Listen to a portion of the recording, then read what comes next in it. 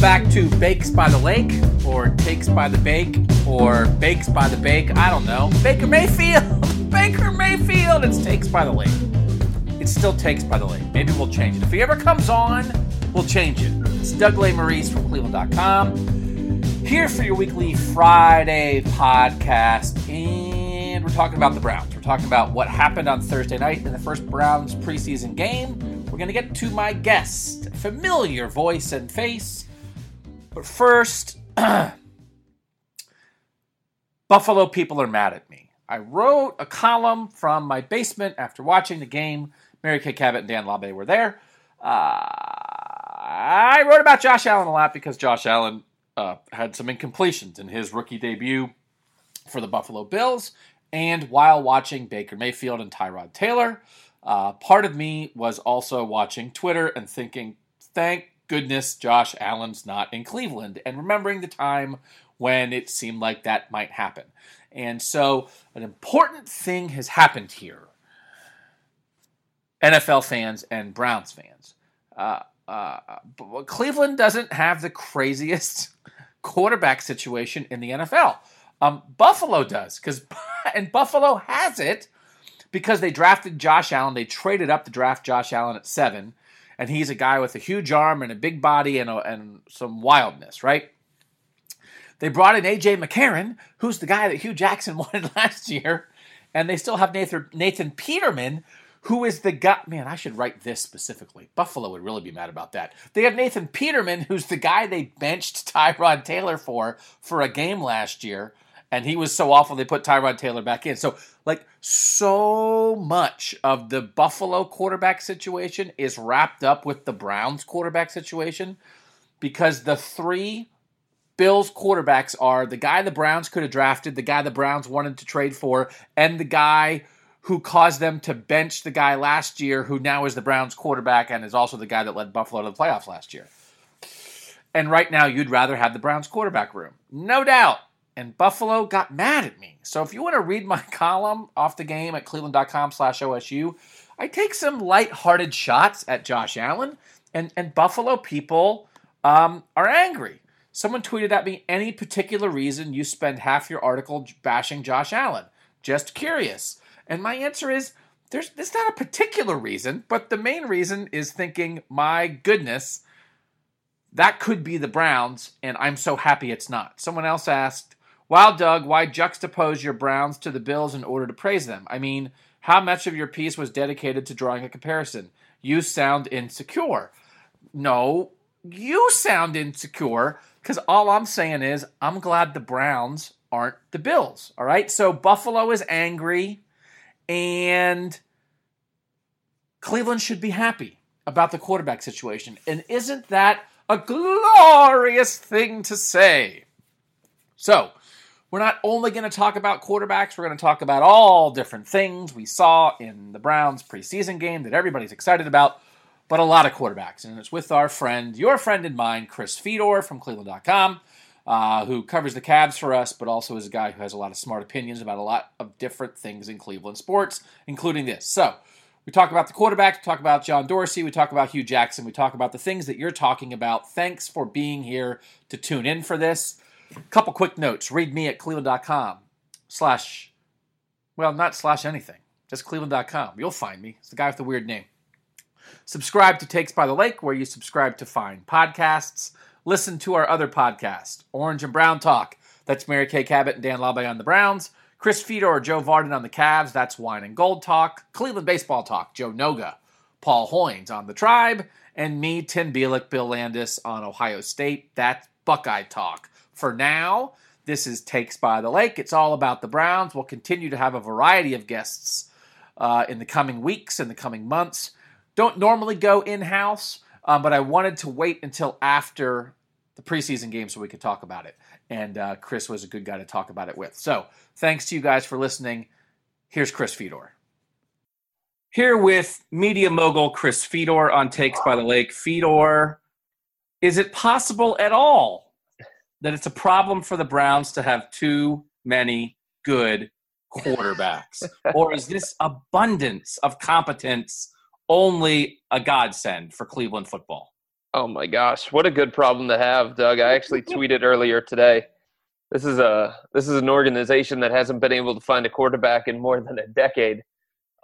So to go into preseason, and I don't even think it's just a takeaway from last night's preseason game against the Giants, but to go into the preseason feeling like you have two competent quarterbacks. I think there's a lot of conversation about how good Tyrod Taylor is, where he ranks among quarterbacks in the NFL, but he's a competent quarterback who understands how to play the position, who understands how to lead guys. He's a grown-up in that building. And then Baker Mayfield, the number one overall pick, who I think continues to show at every different step of this process why he was the number one pick. To have those two guys leading the quarterback room, I think it's just I think it's something that you're surprised by because you're not used to it in Cleveland, but what a great problem to have for this organization. Baker is obviously the guy that's the most fun to talk about. So let's talk about him. So Of course. here's the thing.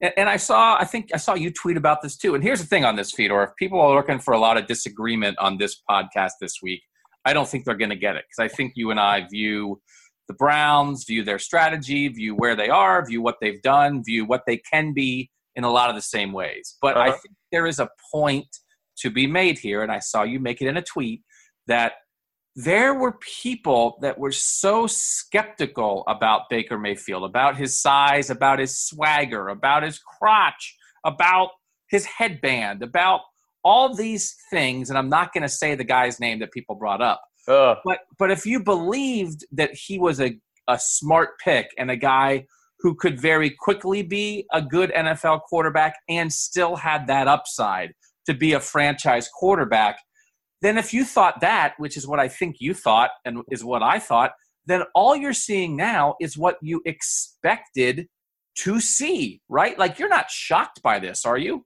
Oh, no, not at all. I mean, this is who he is. This is who he was in college, Doug. It's not surprising at all. It's not surprising to see him be pinpoint with his accuracy, right? It's not surprising to see him get hit with a rush and not panic in the face of that and keep his eyes downfield. He showed those things in college if anybody was paying attention. And I think the thing that people get caught up with in the draft, Doug, is it's such a long process.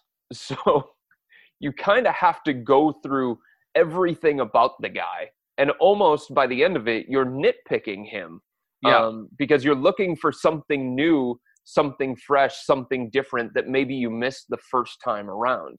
And the thing that I always said with Baker, and again, this isn't just because he tore it up in his first preseason game. It was throughout the entire process. It's like, focus on the things that matter. Focus on the things that actually prevent a guy from being a successful NFL quarterback. And I always said, like, who is the NFL quarterback that succeeded,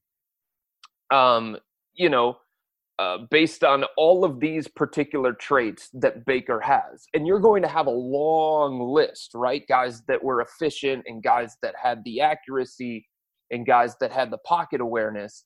And then you could look at some of the perceived negatives, and then you could ask yourself the question in a different kind of way. Like, what quarterback failed simply because he wasn't tall enough? Right. What quarterback failed simply because he was too cocky or too competitive, or because he played in the Big 12 and there were a bunch of wide open passing windows? It was just like small things that didn't really matter. And I think you saw last night with Baker, like, the strengths that he brings to the table are all qualities that some of the best quarterbacks in the NFL have. And it doesn't mean that he's absolutely going to be one of the best quarterbacks in the league. That's up to him. It's up to the coaching staff. It's up to how they develop him. It's up to the situation that he's put in. But the qualities and the traits that the top quarterbacks have, he has. And I think that's a great start. It's a great foundation to work off of. Some of the throws he made last night, when he just makes that quick decision out of the shotgun, surveys the middle of the field, sees what's there, and zips one of those intermediate routes 12 to 15 yards down the middle of the field. I mean, he destroyed Ohio State with that kind of stuff. And when he does it well, he makes it look easy, which is the whole point of this. So a lot of the things that, and I'm not saying he's Tom Brady, of course, that's ridiculous. But when the best of the best do things, a lot of times they make it look easy. And it's like, well, why can't everybody do that? And then you have people in here that make everything look hard.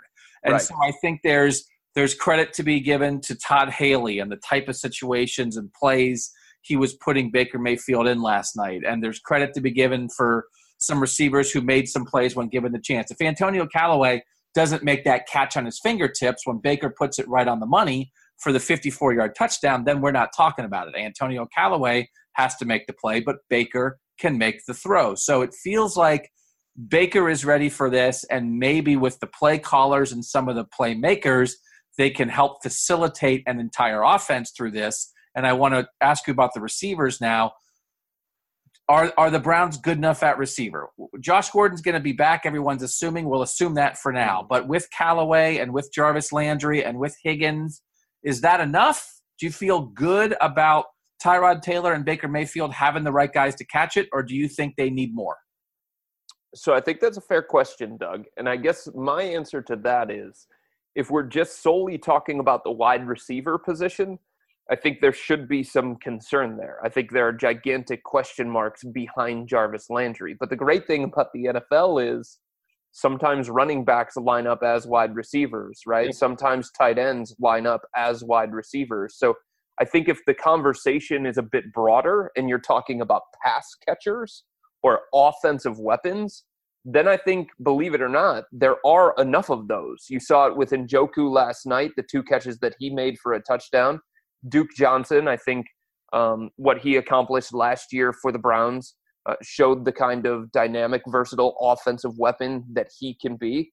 So now all of a sudden you start to talk about just playmakers and pass catchers and include Njoku, include Duke Johnson, maybe include Chubb, and you start to talk about more of a broader picture of what these guys have to work with. And I do think that they do have enough. And I think they do have some exciting pieces that are going to allow them to be in a situation where it's not about them having to take all these guys and make them better. It's a situation that is mutually beneficial for all parties.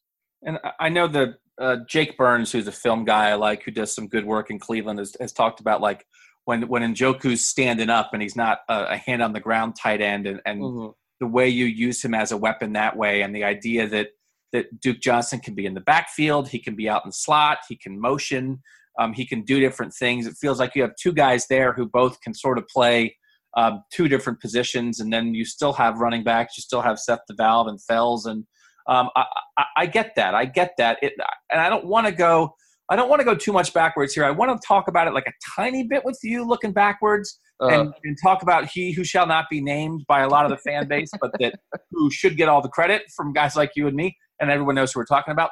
But I do not even a little part of me. There's a medium part of me that just wishes Corey Coleman could have gotten to one preseason game to get to try to be part of that last night and to see what he would have looked like. I have a hard time believing that Antonio Callaway, as a rookie who didn't play in college last year, could go out and have that kind of game in the first preseason game, and that Corey Coleman would have been unable to flash some things with quarterbacks who put the ball on his hands and with a play caller who put him in a position to get open and make some plays. Should there be any regret about that with Corey Coleman?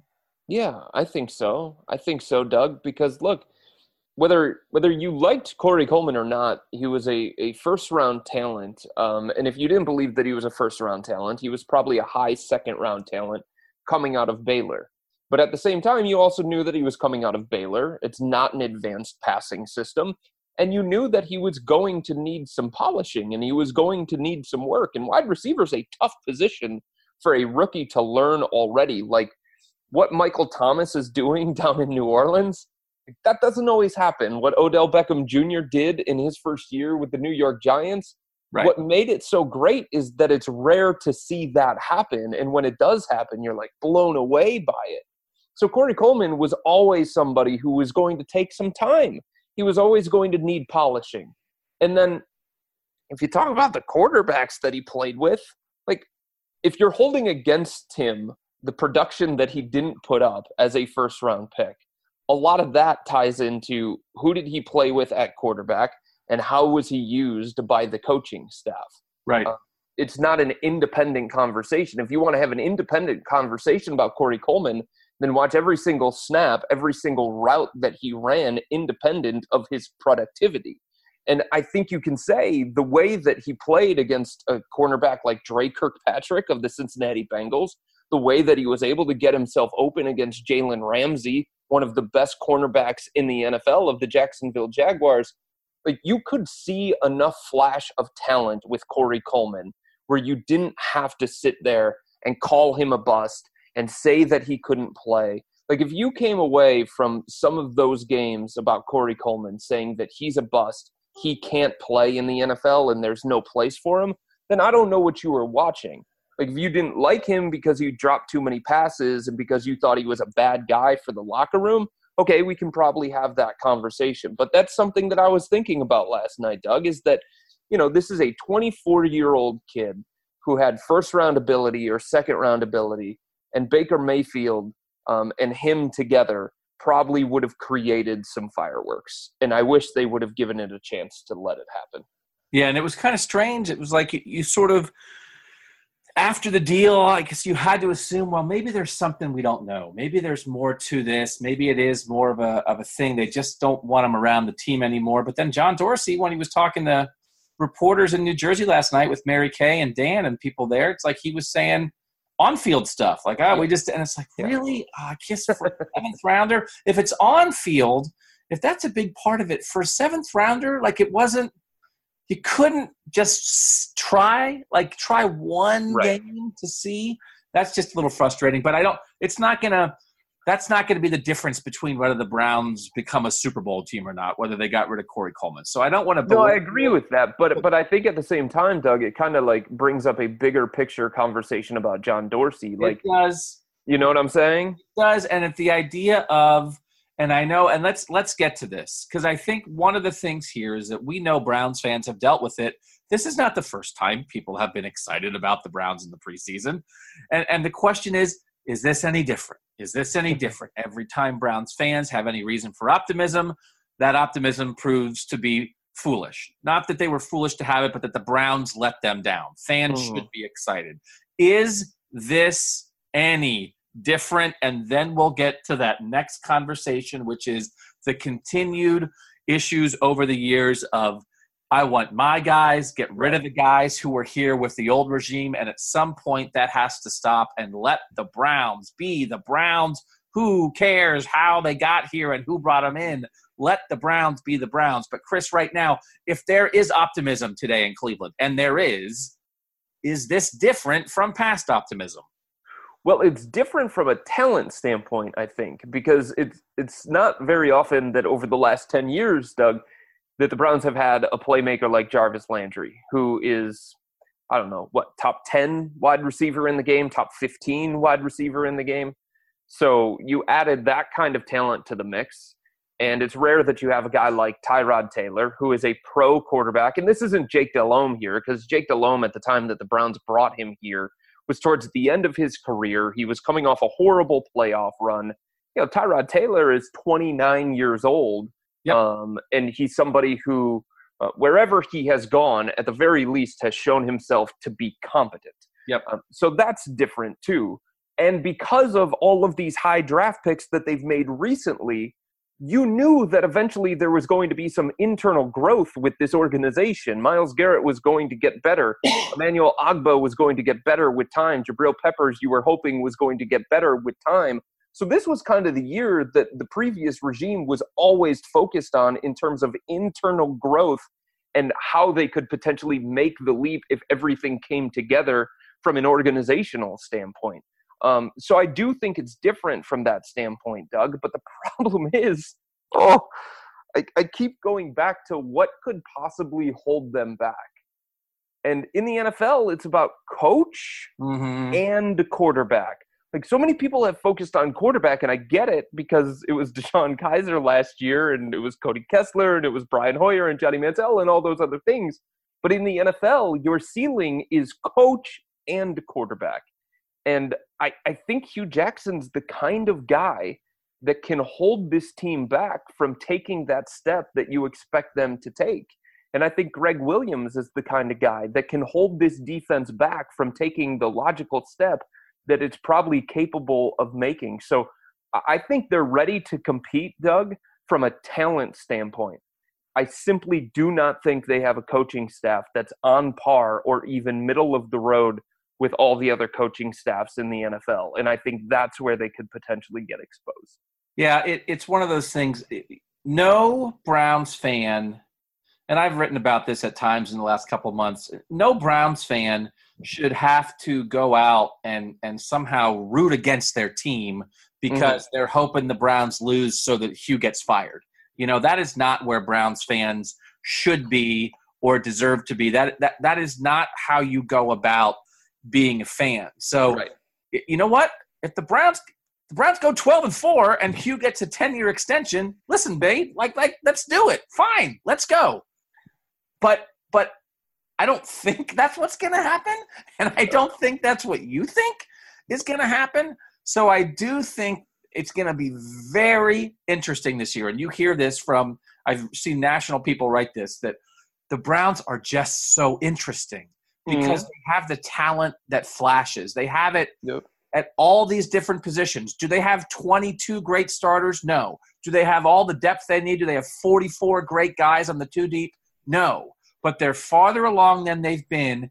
And what we're going to really see, I think we're going to see them legitimately compete more each week. And you might see more instances, Chris, of, one decision. Yep. One thing here. They got a stupid penalty. They didn't get a play call in time. They went for it, or they didn't go for it, or the package they had in. What? And you say that cost them the game. And I think it's possible that the Browns win 4, 5, 6, 7 games somewhere in there. But you also think, wow, they really could have won more. Yeah. Somebody else coaching them could have gotten more out of this team. That's sort of the season I'm expecting. Is that sort of the season you're expecting? Yeah, absolutely, Doug. And I think there were a lot of instances of that last year, weren't there? Yeah, and everybody says, and I've talked to the analytics people, they won 0. Every stat you look at analytically would show you they should have won 3 or 4. Yeah, how many games were decided by 3 points, or how many games were within a touchdown going into the fourth quarter, where a head coach or a quarterback could potentially make a difference for you. So now you have a quarterback who could potentially make that difference for you in Tyrod Taylor or Baker Mayfield if he gets his opportunity. You have a playmaker like Jarvis Landry who can go out and make a game-changing play. Maybe a guy like Antonio Callaway emerges and he can make one of those kinds of plays. Maybe Njoku emerges and he can make one of those kinds of plays. But the other layer to this is whether or not they have a coach who is going to maximize the talent that they have, put the team in the best position to succeed. And I just don't know that they do from a defensive coordinator standpoint in Greg Williams, who I believe that the game has started to kind of pass him by. He's very old school in his thinking. He gives up way too many easy completions because of the way that he handles things on the defensive side of the ball. And then, of course, the problems that Hue Jackson showed that he had in his first 2 years as a head coach. And it wasn't just he didn't have enough talent. Like, he didn't do a good enough job from a coaching standpoint. And he had his own complications as a head coach. So I do think it's that kind of thing, Doug. And I think that's unfortunate because that's something that's very, very hard for players to get past, right? Like, they can look at a team and they can say, we're probably not talented enough, and sometimes you just have to accept that fate. Not like they want to lose or anything along those lines, but you can look at it and say, we don't have the quarterback to compete this weekend. You know what I'm saying? Or we don't have the quarterback to actually get some of these victories done. But there is a real belief, it seems, among the players that the talent is different and there is something special brewing here. And if it's a coach that holds them back from that, I think that's something that's hard to get over from a player's standpoint. One other thing that I'm a little not concerned about, I'm curious about, and again, it's a tendency that we've seen in Cleveland, is John Dorsey traded Danny Shelton. He actually got a little more for that with a third-round pick, also giving up, I think, a fifth-rounder to do it. But he got a decent pick for Danny Shelton. He gives up Corey Coleman. You wonder if there would be another guy that was sort of a major pickup for Sashi Brown that he would let go because he's maybe in part because he's not his guy. We know what John Dorsey said when he got here about the previous regime not acquiring enough real players. Do you have any concerns about that? That again, they're Browns. They're Browns. They're Browns. They're Browns. They're Browns. It doesn't. And I know people get tired. I've heard from people who say like they don't want to hear about Sashi Brown anymore. You've probably heard that. They don't want to hear about Sashi Brown anymore. I think everybody knows there was some groundwork laid here, but at some point the Browns are the Browns. Yep. Do you have any concern about that with Dorsey about maybe like, listen, you're building something here. Add Tyrod Taylor, add Jarvis Landry, add Chris Hubbard, add Randall and Hyde, but don't subtract just for the sake of subtracting because this happened to be a player that was here before you got here. Yes, 100% I'm concerned about that with John Dorsey. And I think some of the things that he has said over the last couple of weeks, couple of months, Doug, are very contradictory. And it makes me worried that he does see a different breakdown with the roster in terms of my guys versus guys that were here before or labeled Sashi guys. Right. And I think if somebody is labeled a quote unquote Sashi guy, unless they're, Myles Garrett, which is just obvious for everybody. But if they are labeled a quote unquote Sashi guy, I simply do not believe this general manager is going to give them as much of a rope as he would with his own guy. Mm-hmm. Now, whether that's reality in the NFL or not is a conversation that anybody can have. And this is stuff that happens with other teams around the NFL. And it's just the way that some general managers are programmed. But it doesn't mean that I have to agree with it. And it doesn't mean that I have to believe that John Dorsey is right in this kind of evaluation or this kind of stance. Like he's going to make a call to Des Bryant and he's going to bring him in for a workout, right? But the characteristics of Des Bryant are very similar to the things that the Browns said they didn't like about Corey Coleman. So that just doesn't jive with me at all. It's either you believe that there are certain traits that you can't deal with as an organization and you don't want in your locker room, or there aren't. It shouldn't be about the name on the back of a jersey. And I think too often when it comes to John Dorsey, it has become more about the name on the back of the jersey as opposed to the front of the jersey and whether that name on the back of the jersey has Sashi Brown attached to it or John Dorsey attached to it. And I don't like that at all.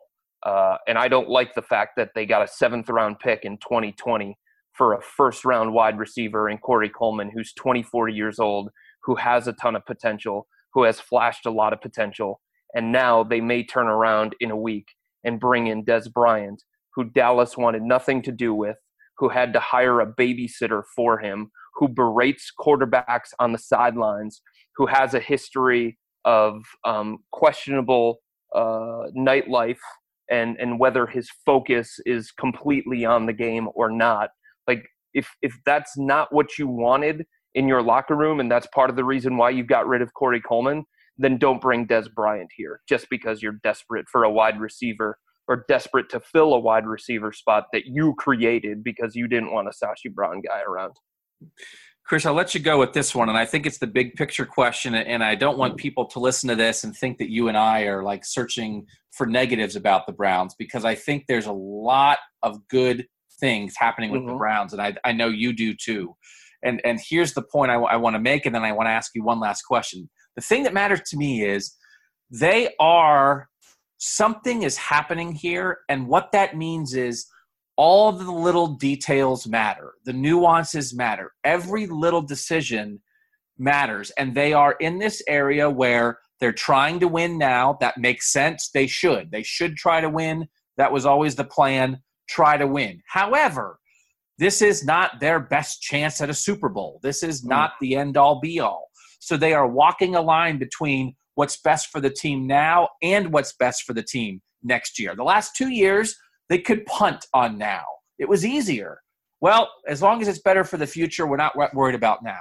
Now you're worried about both, reasonably so, but that's harder. And all these little things, everything matters because there is hope. Because every little decision about Corey Coleman or Des Bryant, or do you keep Jamie Collins, or who's going to be the starting safety, and how are you going to play the linebackers, and are you putting Batonio at left tackle, now Corbett's going to start as a rookie, and all these things, the way you move the pieces around the board, there are pieces.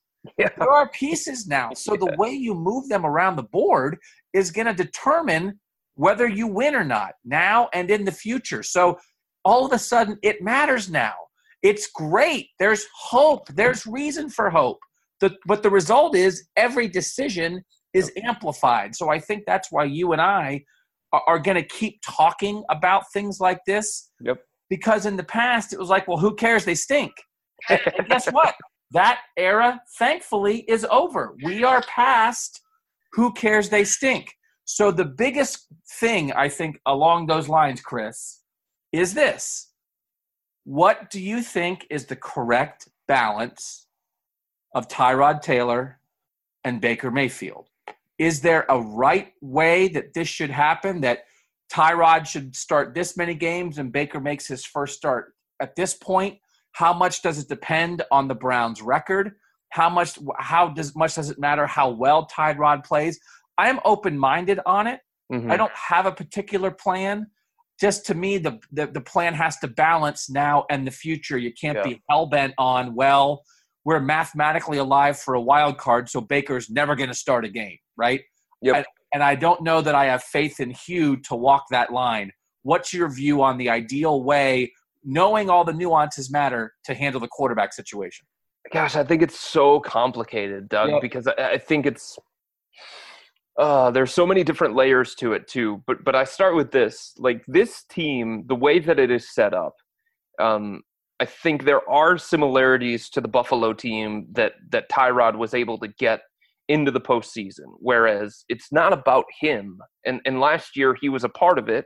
He was the professional quarterback. When they went to Nathan Peterman, they went completely the other way. So having somebody out there who had an understanding of the offense, who wasn't going to make mistakes, and who wasn't really going to lose you games, I thought that was important for Buffalo because their offense just functioned with LaShawn McCoy, and they had an opportunistic defense that could create sacks and create takeaways and win low-scoring games like that, and they had a pretty easy schedule. So just the way that they were set up, like, Tyrod didn't have to do a ton for them to be successful. There were other ways that they could go about winning games consistently. I think the Browns should kind of be set up the same kind of way, where it's about the running game, it's about the defense. If they can take the leap into the top 10, they seem to have the components to be a very, very, very opportunistic defense, and one that can put pressure on the quarterback and create turnovers and things like that. So you would think that not a lot is going to be placed on Tyrod. But at the same time, that brings you into, like, if that's how you're going to be set up, how do you know exactly when to move on from Tyrod into Baker Mayfield, where you're looking for that extra jolt offensively, or you're looking to raise your ceiling as an offense?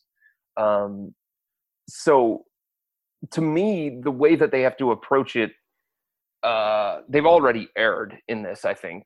I thought it should have been a competition from the very beginning. They decided not to go that direction, and they decided to give the team to Tyrod. And I think the way that the players react to him, the way that they talk about him, I don't think you can take that away, because I think there's too much of a negative domino effect of that. So to me, this is Tyrod's team because they have made it that way, and the players have bought into that. So they have to start with him. But taking him out of the mix and finding the right time for Baker is very, very difficult given this setup that they've already created. At the same time, Doug, like, I've always been of the belief that these young quarterbacks, they really, really get better by actually experiencing it and playing. And you can see things on the sideline, but like being on the field and experience it firsthand, like that's more important to me. So I think there has to be a point this year where they do go to Baker Mayfield for the betterment of him and the betterment of this franchise, because he is the single most important player in this franchise. And whatever is best for him and whatever is best for this team and this franchise, not in 2018 here, but for the next 10 years, I think that's the way that they have to approach it. And the best thing for this organization is get Baker some on-field work so that he can learn firsthand how to be a professional quarterback, how to run an offense, how to read defenses, and all those different things. I think that has to be part of their thinking here. And I think it's one of those things, Chris, where if the Browns are 6-3, you're going to say going into week 10, like, of course Tyrod Taylor should still be the starter. They're 6-3. They're right in the middle of the playoff hunt. If they're 2-7 going into week 10, I think you probably say, listen, like, we're not making the playoffs this year. Tyrod, thanks for your service, but we're going with Baker for week 10. My expectation is that it's going to be somewhere in between there. So I don't think it's going to be easy. Right. I don't think it's going to be an obvious thing. It's if everybody in the locker room agrees, like, man, we're rolling. Why would you're not, no way you taking Tyrod out. Or everybody agrees, you know what? Like, Tyrod's been okay, but 6 is lighting it up in practice every day. It's his time. Maybe you wind up in one of those two worlds, but I doubt it. I think it's in between. And I think I hope there's not a way that this could be handled that somehow we actually are at the point where, like, 2 competent quarterbacks is a problem. So yeah. I don't think that's going to happen, that it's going to be an issue. But, man, it's not impossible. It's not impossible. Yeah, you're right about that. And look, if that situation presents itself, I think it's probably a situation that Browns fans would sign up for because they haven't encountered that kind of situation over the last 10 to 15 years. Right. But I just don't have faith that the guy who has to make that decision is going to make the proper one. And it kind of goes back to something that we talked about on this podcast already. And that's my biggest fear right now for the Browns. Chris Fedor, I'll tell you what. I think you should try radio. Pretty good at this. I'll try that on the side. Yeah. Fedor, thanks for the time, man. We'll talk again soon. You got it, brother. I appreciate it. And that's it for another Takes by the Lake. I said earlier, read my stuff at cleveland.com/OSU. That's old habit. That's my Ohio State stuff, but I write about everybody now. So just find me. Just Google French guy at cleveland.com. Cleveland.com French guy. Thanks, you guys, for listening. If you guys have suggestions of guests you want to hear on here, send them to me. Find me on Twitter at Doug Lesmerises, DougLesmerises. Email me, DLESMERISES at cleveland.com. Good interaction with you guys. I appreciate, everything you have when you express your opinions to me. There's a lot going on with Ohio State that people are emailing me about. That's great. If the more emails I get about the Browns or anything else I'm writing about, I appreciate it. It makes me better to hear what you guys are thinking. Interaction on Twitter is great. Even with the people in Buffalo who are angry that the Browns have a better quarterback room than the Bills do. That's just real talk. And I have a feeling we will revisit that because guess who plays on next Friday? Bills at Browns. Wear a helmet if you're going in the stands because Josh Allen's going to be throwing footballs. Head up. Keep your heads up, people. Thanks for listening to Takes by the Lake. I'm Doug Lesmerises, and we'll talk to you next time.